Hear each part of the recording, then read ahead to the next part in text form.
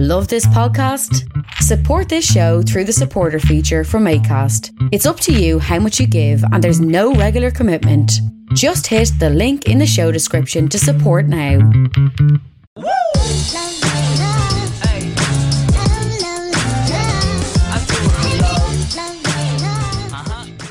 You're very welcome to another episode of the Scaling Your Business podcast. For this episode, we are joined by Jack Murray, the CEO of Media HQ. Jack, you're very welcome to the show.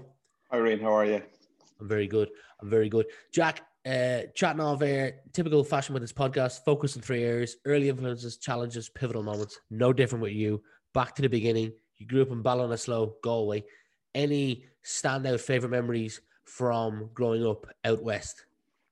Yeah, I grew up in a shop. Family business is a shop, farm supplies business that was started back by my great grandfather, would you believe, in the 1880s, and it was always very busy. We were always surrounded by business. The shop was next door to the house. It was a very colourful place. There was always something happening. My kind of social network in the 1980s, when I grew up, was you'd come home from school, you'd wolf down your dinner, and you'd run next door to the shop to see what happened during the day. And I suppose that's how I got all my early grounding in business. It was tough. The business in the 1980s was tough, and there was tough things happened. Remember once, the business was burgled in the 1980s and things like that. But it was all we knew, and it was definitely it definitely whet my appetite for getting involved in business. And when I look at where my career has gone since then, it was also very fun growing up in a small town. When you grow up in a small town, you think it's the center of the universe. And I'm kind of fascinated by the ecosystem of a town, and I always have been since. And it saddens me really to see the decline of the Irish town. And, a town like Ballinasloe in the 1980s, when I grew up, and as it is today, are two completely different things. And I remember it being a very vibrant place. I remember at the weekends and Saturday, a busy market town where it'd fill up with people from the countryside coming in and going up to meet your friends, and that real buzz at the center of town. And that's gone now, but it was very happy. It was a very happy place growing up for those reasons.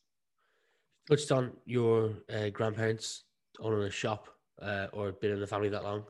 Who do you think inspired you or influenced you the most while you were growing up? Well, the obvious answer is your parents, but I think your childhood comes in your progression comes in different ways. It was never any doubt to me that I wanted to work in business, and it actually goes back further than my grandparents, my great grandparents. So my great grandfather John Murray was one of a very large family, and in 1886. It was a very difficult time in Irish history because there was a lot of people being evicted from the land, and they were from a very small, poor farm just outside Ballinasloe. Ballinasloe is on the border between Galway and Roscommon, so it was in South Roscommon. And he had a decision to make at 29 years of age, and he decided that he was going to leave and try and save the family farm, and he hit for America. And he arrived in New York on Palm Sunday, 1886, and we don't really know what happened to him, but something amazing happened, because he got an idea for a business, and he came back a number of years later and went to the main street in Ballinasloe and bought a premises that's now a public house, and started the family business. And that's the business that my brother and my mother run today. And I suppose that was the biggest kind of spark for me in getting into business. When you're surrounded by it, and when you look around, and when generations upon generations of people in your family have paddled their own canoe, have sorted their own problems out, have been self-driven, and know the power of hard work. Like my mother and father would work you under the table, and that's all I saw. And I suppose the other thing that I saw a lot of growing up was, if the phone rang in our house and it was a customer, like from knee high, you knew to be very polite, to do what they wanted, to help them out in any way you could. And that was ingrained in me from a very early age, and had a big influence on me. I release a new podcast 45 minutes in length every single day and have been doing it since the start of this year. And one thing that comes up as a common trend is the effect people have on us throughout our early years. I bring this up because there's a story you tell about a guy called Michael O'Grady and the summer of 1984. I've also never felt quite as a sporty kid growing up, and I was definitely always picked last as well. Do you mind sharing that story and the effect? No, I don't. You well done on your research. Michael O'Grady was a primary school teacher, retired primary school teacher from outside Ballinasloe, and my dad played rugby, and I always wanted to love sport, absolutely love sport to this day. Love cycling, love every sport, love hurling, but I was never much good at anything as a kid, and would have been one of those kids that was picked last. And in 1984, Ballinasloe had a very good reputation in underage rugby, and Michael O'Grady was the rugby coach, and they had a very good community games program that runs still to this day. And a lot of people from Ballinasloe, Michael O'Grady, Carmel Greeley, would have worked in the national community games. And it came to try out for the under 11 rugby team, and I kind of expressed a preference to do that. And I would have been the kid in Gaelic football and hurling, soccer. I would always have been left. And it's a terrible feeling. It's a terrible feeling when the group divides and two captains are picked, and you know your name isn't going to be called kind of anytime soon. And went to the first few training sessions, and they had to pick a squad for the community games, and got a sense that things were going well. And Michael O'Grady was always very good to encourage us and, you know, to get us involved. And on one fateful night, I'm 47 years of age now, so it was 37 years ago. It was the final trial, and we had to go up to the pitches in Garbally to play a match, and they were going to pick the team. And everything went well that night. Everything went great. I scored 2 tries. I got picked on the team, and we went on this unbelievable journey where the team the year before us had got knocked out in County Galway by a team from Clare Galway. So they were our kind of nemesis team. We bet them, we won the county final, we won the Connacht final, we won the prize of going to the national finals, which were held up in Meath in Mosney then. And we all hit off on this mad adventure. We won the All-Ireland semi-final really easily. I remember we beat your team from Donegal by I think 9 tries to 1. And we met a team from Knockline in the final, and it was a draw at the end of normal time, and it went to 3 periods of extra time, would you believe? And the ball broke loose. One of the guys from Knockline caught it, ran the length of the field, scored the try, and we had lost the All-Ireland final. Everyone was devastated, and I was there, Ian, and I was delighted. And I kind of said to the lads, look, I remember them all telling me to shut up. I said, look, guys, we had a great year. Look at the friendships we made. Look at all that we did. And like, it was such a formative experience for me in, I suppose, leadership, in being chosen, in being trusted. And the year after our team, they went and they won the thing. And still to this day, the guys that were on the team the year after, I met them a couple of years ago at a wedding. We were having a couple of drinks before the music kicked in, and they were still slagging us, going, 85, we did it in 85, you didn't do it in 84. And we were having a laugh about it. But yeah, it was a very formative experience. And I suppose it gave me confidence then that, you know, I could do things. And I went on to play rugby until I was 20. I went to a rugby school, and that was the sport in which I got picked. And there was some really good role models in our school. Kieran Fitzgerald captained an Irish Triple Crown team in 1985. He was a former student of our school, and other people came along as well. And it was a very good pathway for, I suppose, developing as a person, developing within a team structure. And still to this day, my kids play camogie, my 2 daughters. And, you know, I never let them out of a team training session. And they say, why, Dad? Why are you so insistent on this? And I say, because it's not about you. It's about everybody else. And I said, when you don't show up, I said, everybody else is affected. And that's the team dynamic. And I suppose that's what I learned through that. I also know that you've just touched on you're a father to 2 daughters, a dog owner. Been to Yeah. places like New York. I'll forgive you for this, but you're a Galway GA fan. I'm a Kilkenny fan. I am. Hence why I'll forgive you. What's one thing you're into or curious about that not a lot of people would know about you? What that I'm into that not a lot know about me. I once cycled the stage of the Tour de France. I like things that are hard.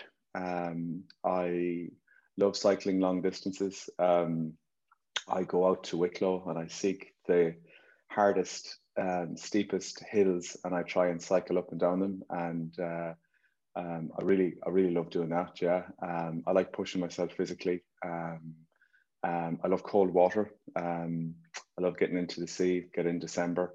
And I always joke with people when you get to cold water that they say it's really cold here, and I say, yeah, that's why we're here. So you go to the mountains, you go to the mountains on the bike for the pain, and you go to the water for the cold, and you go for what's there in abundance. So if you're not into the pain, climbing a mountain, don't do it. If you're not into the cold, don't get into the sea. And it's a brilliant transaction if that's what you're there for. Agreed. I'm a fan of both of them too. You're into storytelling. What is it about storytelling? I know that you've had some shows where you talk about the likes of the Plain Landing on the Hudson River to, I'm sure you leverage storytelling in your own business and previous businesses to connect with people. What is it about it? Well, I suppose all my professional career has been about storytelling. So from when I left college, I studied marketing. The story spark that was lit in me when I look back at my life and kind of, see where it came from my father, and it came from that story I told at the start about my great-grandfather going on this journey to save the family to New York. And I suppose that lit a spark in me, and it kind of really fascinated me. And there was, there's a portrait of him in our living room taken in the 1880s. And the notion that, a story about someone's endeavor 150 years ago could really, still be fresh and true and powerful today. I studied marketing in college. I worked in product marketing. And then I suppose I came to a junction in my career very early on. I had a great job in the marketing department in DeBarry Shoes, which is based in Ballinasloe. And I wanted to do something that had a creative spark in it. I didn't fully know then that I wanted a career that was full of stories. But on a fateful day, I had an interview to be a news reporter on a local radio station called Shannonside. And I had an interview place for a postgraduate course in what was the DIT then, in journalism. I didn't get the job, but I got a place on the journalism course. And Rian, I remember the first day going in, sitting in the room, looking round and realizing, having this great sense, this is the right place for me. I have arrived where I need to be. It was a wonderful year, and some of my colleagues from the class are still involved in journalism. Patrick Frayne, the Irish Times, was a classmate of mine, and I suppose from that was a spark that kind of gave me a boost. I did a couple of writing jobs. My original aim was to be a radio journalist, and then pretty quickly I got a call one day from the university, and it was the course director, and it was probably the biggest break. It is the biggest break I ever got in my career. And he said, "I've just got a call from the Progressive Democrats. They're looking for a new press officer. And they wanted me to recommend someone." And he said, "I know you love politics. I'm going to recommend you. How do you feel about that?" And I said, "Great." And like the following day, I was in government buildings doing an interview. And 3 or 4 days later, I had an interview with Mary Harney, and I got the job. And I suppose from that day to this, my life and my career have been full of stories. And when you work in the media, you realize very quickly, on days that you really struggle, you think, if only I had a better story today, everything would be better. And the currency that journalists work on is how good is the story you're working on, how good is the story you're telling. And then I've taken that through my career, through working in corporate communications, through setting up Media HQ, to setting up All Good Tales, the storytelling agency, through some of the podcasts I've done as well. And there is no better way to communicate than with the story. And it is the only thing that matters when it comes to resonating with an audience. And it's a riddle. Every situation is different. There's a set of tools and techniques that you can learn, but every application of them is different. And I suppose that's what fascinates me about storytelling. From 1997, journalism and DIT, to today, you've been heavily involved in media, in some way, shape, or form. You've once said about Twitter, referencing Twitter, that the gatekeepers have now been done away. What did you mean by that? I think the power of the media has passed from the corporation to the individual. So everybody now has a computer in their pockets, more powerful than the computer that sent the first person to the moon, and everyone is a publisher. So everybody has the power and the ability to tell a story. It used to be the case that you needed a huge radio mast, or you needed a big printing press. You don't need that anymore. You need 1,000 committed people to a cause, and you can change the world. And I'll give you an example. The last cycle I did was a few days ago. I'm where I'm sitting here today is I'm about a mile from Mizen Head, and my good friend Kieran Cannon, who is an ultra cyclist and a Fine Gael TD, he decided that he was going to cycle the length of Ireland. I was going to attempt to cycle the length of Ireland in under 24 hours. Wow. And it was a mad idea. And I kind of said, can I come for the first stage? So I went with them on Saturday, and I cycled 100 kilometers away, and I cycled back. So I did 200 kilometers, but these guys did 600 kilometers. And that story, or that drive to do that for a children's charity called Hand in Hand, has raised tens of thousands of euros for that charity. And it was the story, it was the endeavor, it was, I got back here at 7 o'clock on Saturday night, and they had a live tracker, and I kept checking it.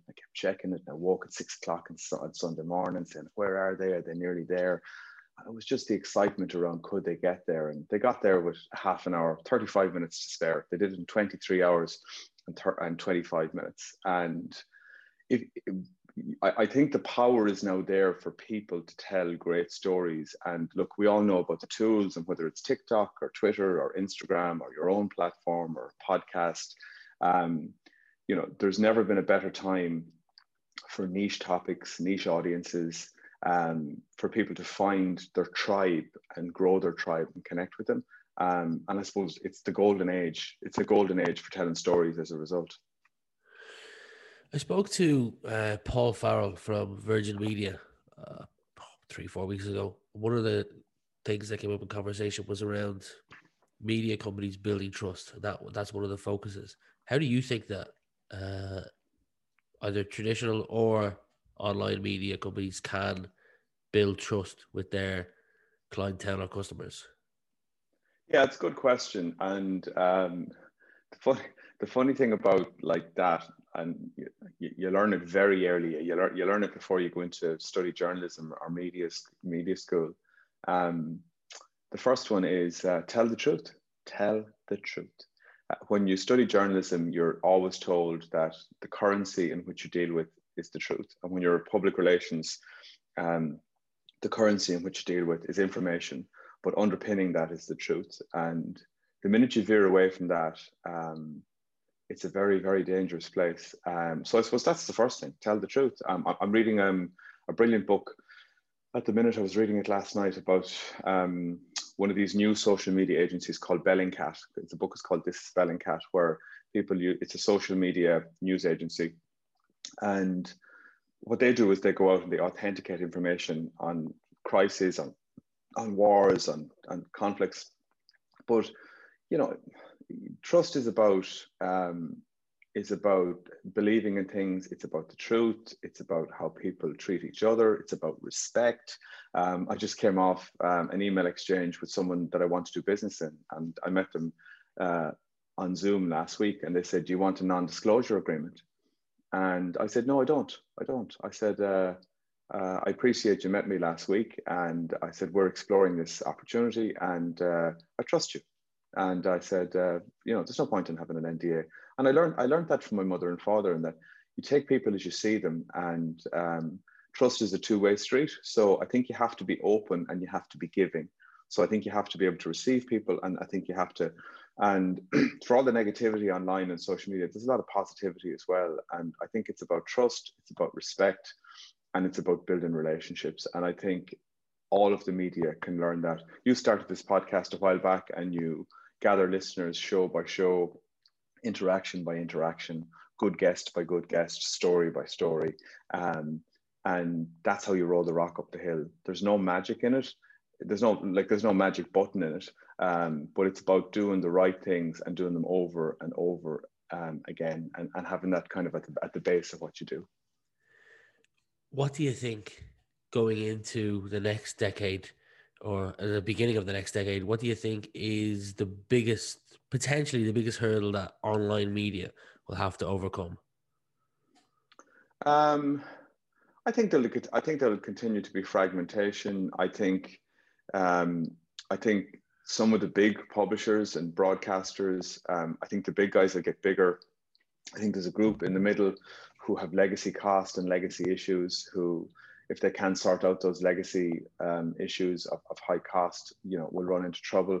I still think, if you look at the modern newspaper, there's probably 14 or 15 types of income that newspapers need to be tapping into now. We had a guest speaker at Media HQ. We do a culture talk once a month about what making the news means.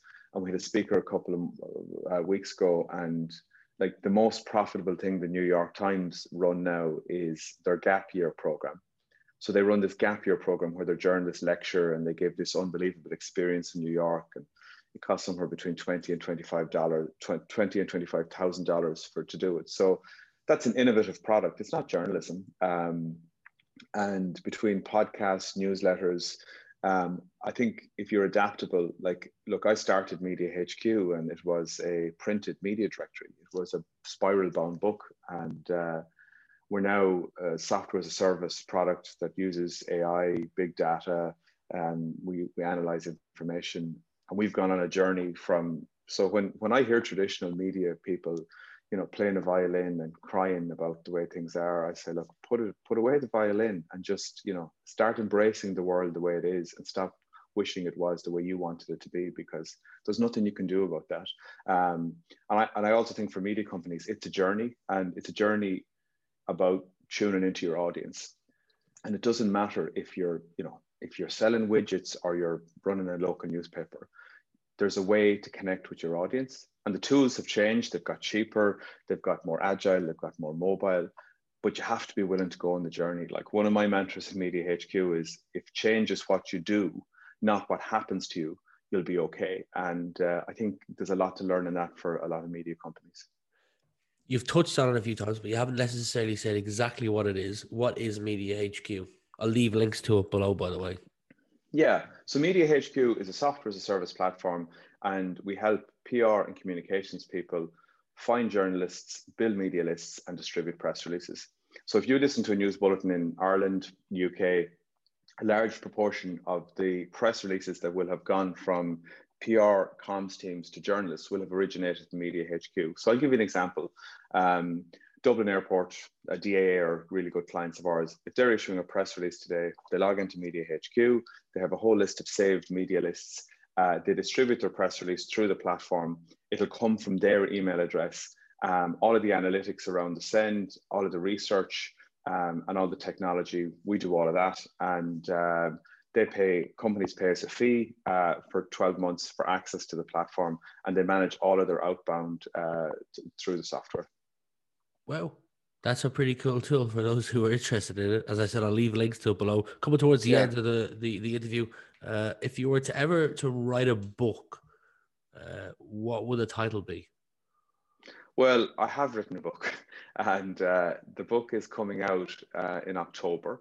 And the title of the book is, it's called The Magic Slice, How to Master the Art of Storytelling for Business. And the Magic Slice, Rian, is something I discovered in my work with Media HQ. So as you can imagine, Media HQ is like this kind of industrial factory where I have a screen in my office where I can see the news being shared just before the journalists look into it. And a number of years ago, just when the 100,000th story was being shared on the platform, I had a bit of an epiphany, and it was about the true nature of storytelling and why it's so powerful. And the Magic Slice basically is two circles. One is what you want to talk about, and the other is what people are interested in. And the Magic Slice is where the two circles intersect. And in the book, I talk about what is storytelling, what's the science behind it, how to structure a story. I'll go through the 6-step Magic Slice process for brands and companies, and like how do you find your Magic Slice and how do you tune into it. And then at the end of the book, I give examples and case studies of how to use storytelling in your everyday work, from presenting to running brand newsrooms to how do you engender a story culture in your organization. And it's something I've wanted to do for a while. It's been knocking around, and when the pandemic hit, I had two objectives. I said I was going to get fit and I was going to write the book, and thankfully I've managed to do both. I will certainly purchase it. I've been fascinated with storytelling ever since my father wrote a book on storytelling, probably about a decade ago. So you can count me in to purchase a copy of it.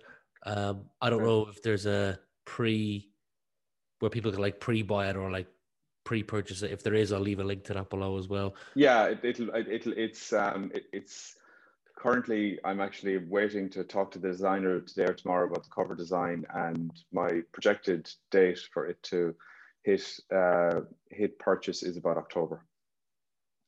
Okay, awesome. Well, I wish you nothing but the best with that book. Two more final questions for you, and be honest in this one. What do you think the chances are of Galway winning the All Ireland this year in hurling? I think they're actually quite good. I wasn't very hopeful last year, but I'm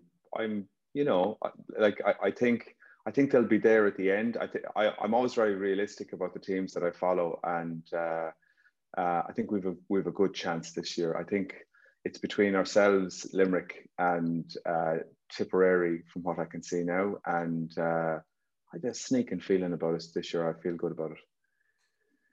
It will be an interesting one if Kilkenny and Galway meet in the Leinster final, because it won't just be for the Leinster final; it will be for the league title as well, which is a strange one. That magic competition that didn't have a final. I'm still trying to figure that out. Anywho, final question is: I'd like you to imagine it's the year 2030, and you're looking back on the last decade. So we're now talking as if it's the year 2030. You can answer this personally or professionally, but what would you like to be looking back on?